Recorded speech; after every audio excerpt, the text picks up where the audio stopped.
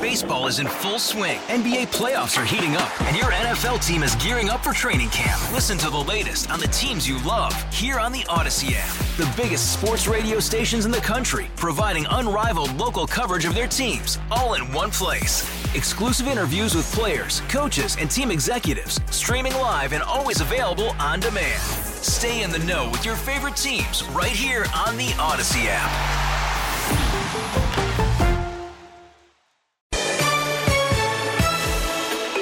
It is 9:35. Total Information AM continues. I'm Debbie Monterey along with Tom Ackerman.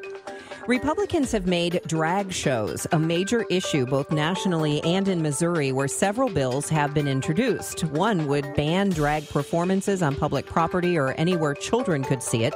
Another would require any business hosting a drag show to be labeled a sexually oriented business.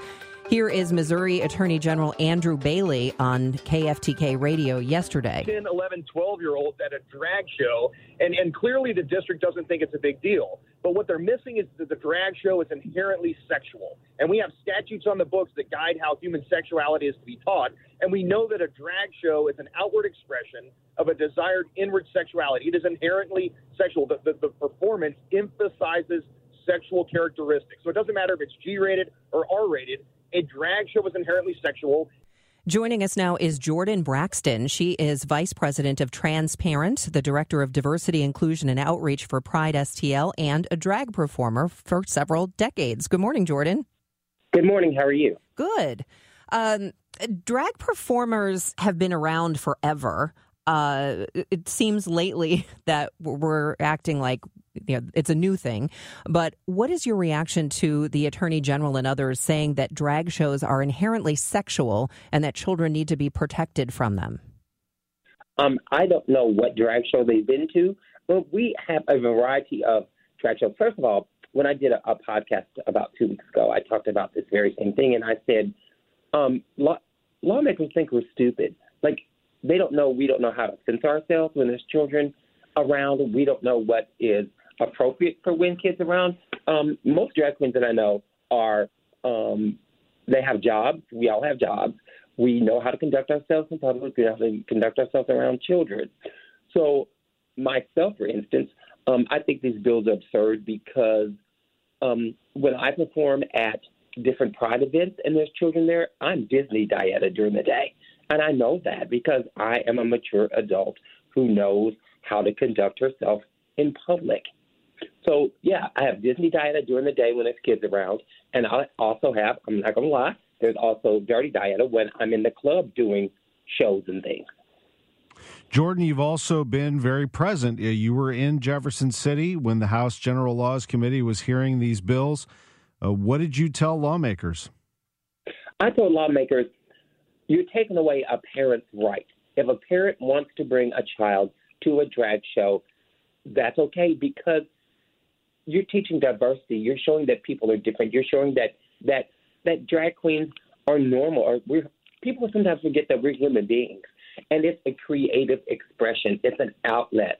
Do I live my life in drag? No, I live my life as a trans woman, and that's a whole different topic we got into last Tuesday when I was in Jeff City. But we are here. It's entertainment. And sometimes they forget, like Debbie said at the beginning of it, like drag has been around forever. They forget that back in Elizabethan time and during Shakespeare and even doing some shows, earlier shows, that women were not allowed to participate in theater. So all the women's parts were played by men. So would you not take kids to the theater? Can they not go see Peter Pan? Because most Peter Pan are played by women, such as Mary Martin and Kathy Rigby. So you're eliminating more than just drag shows. What did they say, those that were testifying for the bill in Jefferson City? You're listening to them. What did you hear from them? Oh, they just how sexual it is and how absurd it is and how sexually charged it is. Not all drag shows are like that. I don't know. And one of the person said, one of the legislators asked the introduction of the bill, had they ever been to the drag show? And they said no, they've only seen it on video. Well, of course you can edit video or just show what parts of the drag show you want to see. So unless you've been to a drag show, and not just one drag show, but a drag show where kids are present, then sometimes you shouldn't say anything until you have all the evidence. And one of the things that I noticed when I was there in Jefferson City, when the head of the committee asked for whoever is here to support the bill, there was no one. No one came to support House Bill 494 and 498. There was no one there to support it. And Chris Sanders, who is the Republican representative that co-signed the bill, I talked to him because I've known Chris for almost 20 years, and I didn't even know he had co-signed the bill until I got to Jeff City. And we were talking, and somebody said, your friend Chris co-signed this bill. And I was like, what? Chris, come here. So Chris and I sat down and we talked. I said, Chris, you've been to my shows. You know what this is like. They're not, our drag shows are not how they say they are and how they're portraying it. And he took his name off the bill. So when the bill came up and we said, look, there's no one here to support this bill, and even one of the co-sponsors took their name off the bill. So that right there should show you this bill should die in this committee. Why do you think this has suddenly become a big issue? Because it's not just in Missouri. It is around the country, kind of, I guess, part of our new culture wars. Because old white men want to tell everybody what to do. That I hate to say that, but that's what is true. Look what happened in Roe versus Wade. They all want to control what everyone else is doing. I just live my life. I am me who I am. I'm not out here hurting anybody. I'm not doing anything I'm not supposed to be doing. It's just people are just living their lives. I mean, let women be in control of their bodies. Let drag queens fulfill for kids. Let parents take their children to get gender-affirming drugs that they need to. Let people live their lives and stop trying to be in everybody's business. As we say in my culture, get your own business. It could get serious, though, because the new attorney general for Missouri has only been on the job for maybe a month, and he's clearly made this a big issue. He's talked about it a lot. And in the case of the Columbia School District, which he's saying that they took students to a drag show. It was an MLK event that happened to include one act at the end that was drag queens. But he is saying that transporting students to drag shows likely violates state law. So he's starting to get serious. Well, they always wanted to bring up drag queens and trans people when it's politically beneficial for that person.